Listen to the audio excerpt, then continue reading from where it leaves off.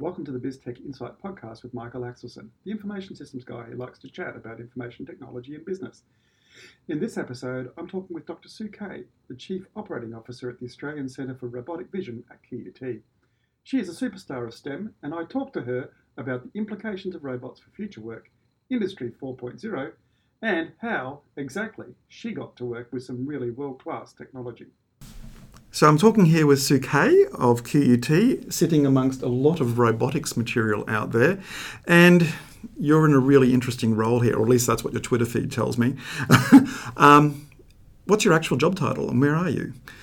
Okay, so my job title is Chief Operating Officer, and so that means I provide the framework that allows us to do all of the research work and some of the other commitments that we've made to the Australian government. Okay, because normally I think of Chief Operating Officer and that's kind of like the person that keeps the footpaths clean, but that's not how you describe it, unless a robot's doing it. It is kind of like keeping the footpaths clean. I see my role as getting rid of all the obstacles that are in the way of our researchers doing work in a new field that we've created called robotic vision, which is the application of computer vision to robotics. And so really a lot of what I do is just making sure that they have everything in place that they need to be able to get that work done. And we have a lot of other commitments in terms of communication with the public, developing our international linkages, working with industry, making sure that a lot of our technologies are actually used by people. And so, there's a lot to put in place to make sure that all of those things happen and happen smoothly. So that's what I see as a Chief Operating Officer's role. Now, one of my MBA students in the past, he wanted to use drones to fly along an orchard and look at the health of the trees. And I saw out there's a machine I think that's this robotic vision, it's looking for fruit and veg. Oh, we don't just look for fruit and veg, we look to harvest it. So, the thing that separates a drone from a robot is a drone is a mindless instrument, whereas a robot actually has to make intelligent decisions about the actions that it's going to take without any real-time input from a person. So we would have a robot rather than a drone flying along those orchards and finding some way that the drone could hover around and pick the fruit if necessary, or perhaps, get some of the worms off the So actually fruit. Do some work. Actually physically interact with the environment. Well, that's interesting, because he wanted to take the video and plug it through an AI once it had been taken back at the office. But you're saying, so a robotic drone would actually do that processing there and take some action, and that would be the difference with robots. Yeah, so we would call that the difference between a drone and an unmanned aerial vehicle, if that makes sense. Ah, okay. And what your student's proposing to do is very interesting and also very valuable to farmers. I think we have more than 1,000 drone operators in Australia now, and the big issue that all of them face, or all of the farmers who get all of this data face, is the fact that they have now so much data. Ah. What do they do with it and how do they interpret it? A bit of data exhaust then. Yes. Bit of, oh my gosh, I've got all this stuff. I know it's valuable, but I don't have time to do it. Exactly. To look at it. So I suppose the robotics would do something about that data straight away. Exactly. Okay. So this machine takes care of backpackers' jobs, right? So backpackers don't have jobs anymore? Picking fruit, is that what we're saying? Oh, well, if only that was true. 30% of Australia's fruit actually rots on the vine because we can't find people at the right price at the right time to grow it. And that was true even before there were changes to the 457 visas. Which, some people associate with the decline of the number of backpackers available to do that work. But even when we had that labour available, we didn't have enough labour. So there's lots of fruit rotting on the vine, so that's one of the aspects of what you're trying to achieve here. Yeah, it's a huge waste. So how did you get here? Because you used to work with us at UQ, didn't you? I did. And you don't do that anymore. Yeah, it's been an interesting path. So my background is actually as a physical scientist. I specialised in an obscure area called isotope geochemistry, which is, I applied that to work out the ages of rocks, which is an important thing in geology. It can help you understand how the Earth works. And after pursuing that career path for a while, I moved out of academia and I moved more into research communication and research management.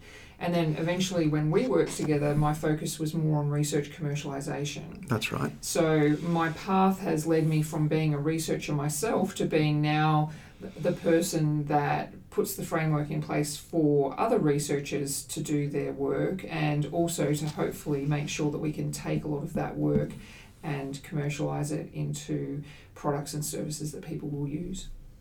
So is this what you always wanted to do, or did it started out in one direction, you sort of moved? I'm not like rocks were clearly pretty important to you at one stage. Well, I'm not ever been the sort of person that knows what I'm going to be doing next. I guess I've always had a strong belief that I'm a pretty useful type of a person and can make a contribution in any field.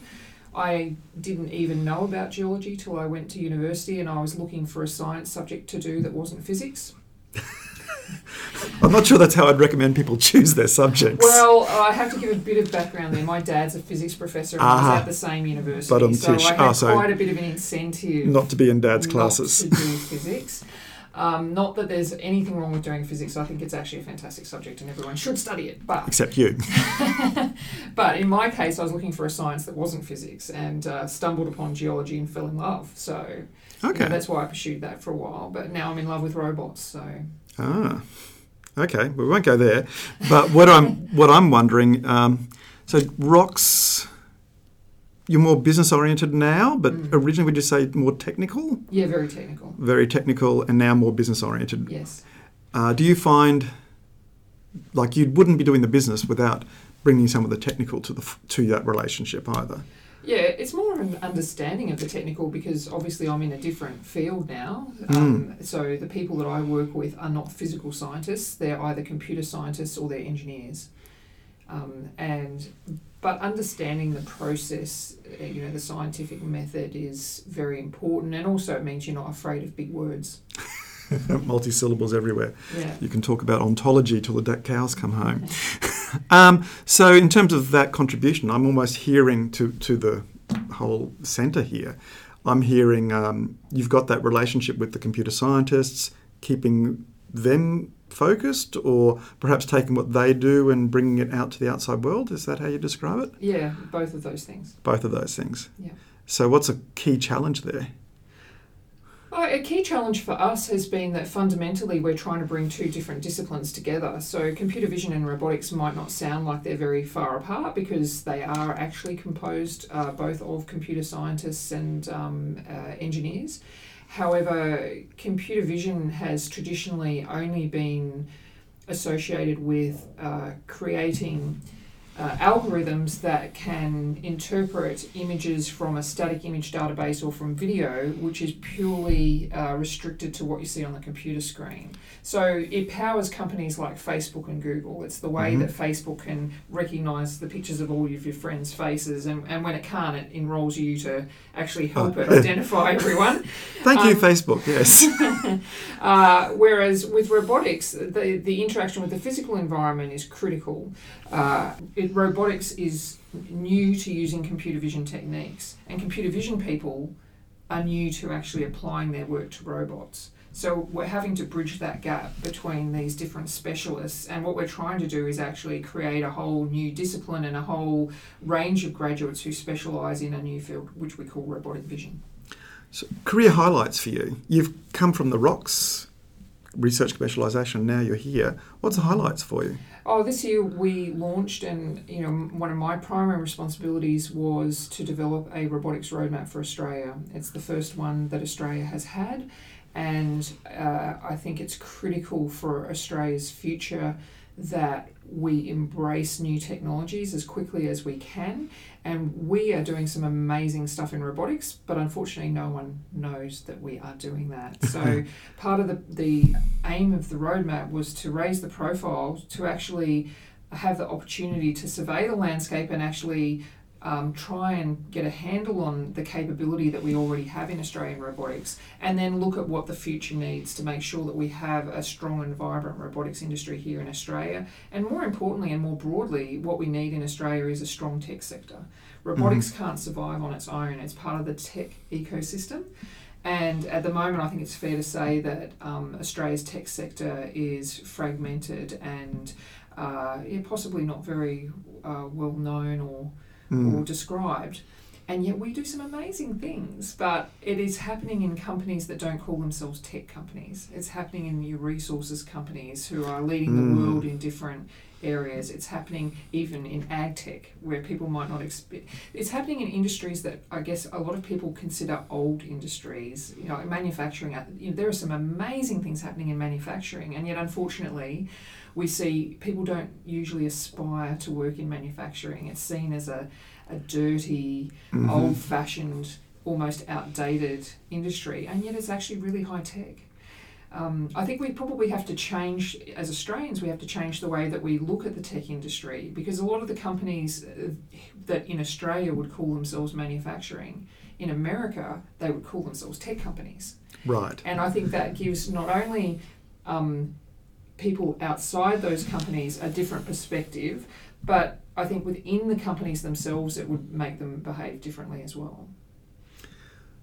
So you've looked towards the future, the robotics roadmap into the future. What would you give in terms of advice to someone starting out their career today, if they're starting out in business or even in tech? Well, if you haven't heard of the term Industry 4.0, start familiarising yourself with that term I'll right write away. that one down.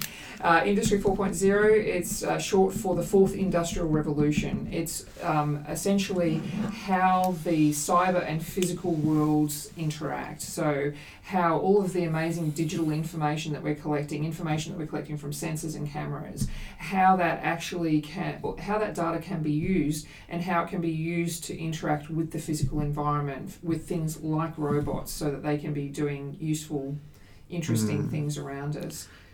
So your advice there is, look at this thing called Industry 4.0.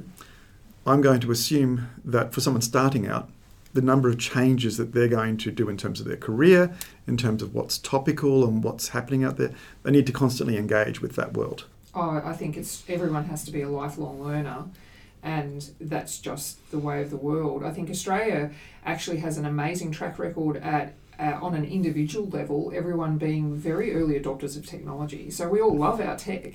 It's a matter of probably maybe spending a bit of time to understand that tech, understanding where the trends are going, how they're going to impact on Australia, and how we can take advantage of it so that we're not at the mercy of the rest of the world, that we can actually lead the way in certain areas.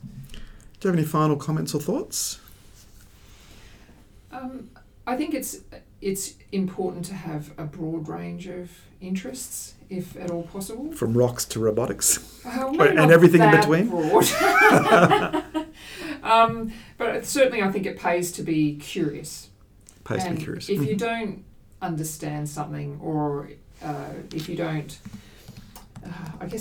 get why someone does the sort of work they do, then ask questions. Find out the answers. Excellent. Thanks so much for that, Sue. Okay, thanks, Michael.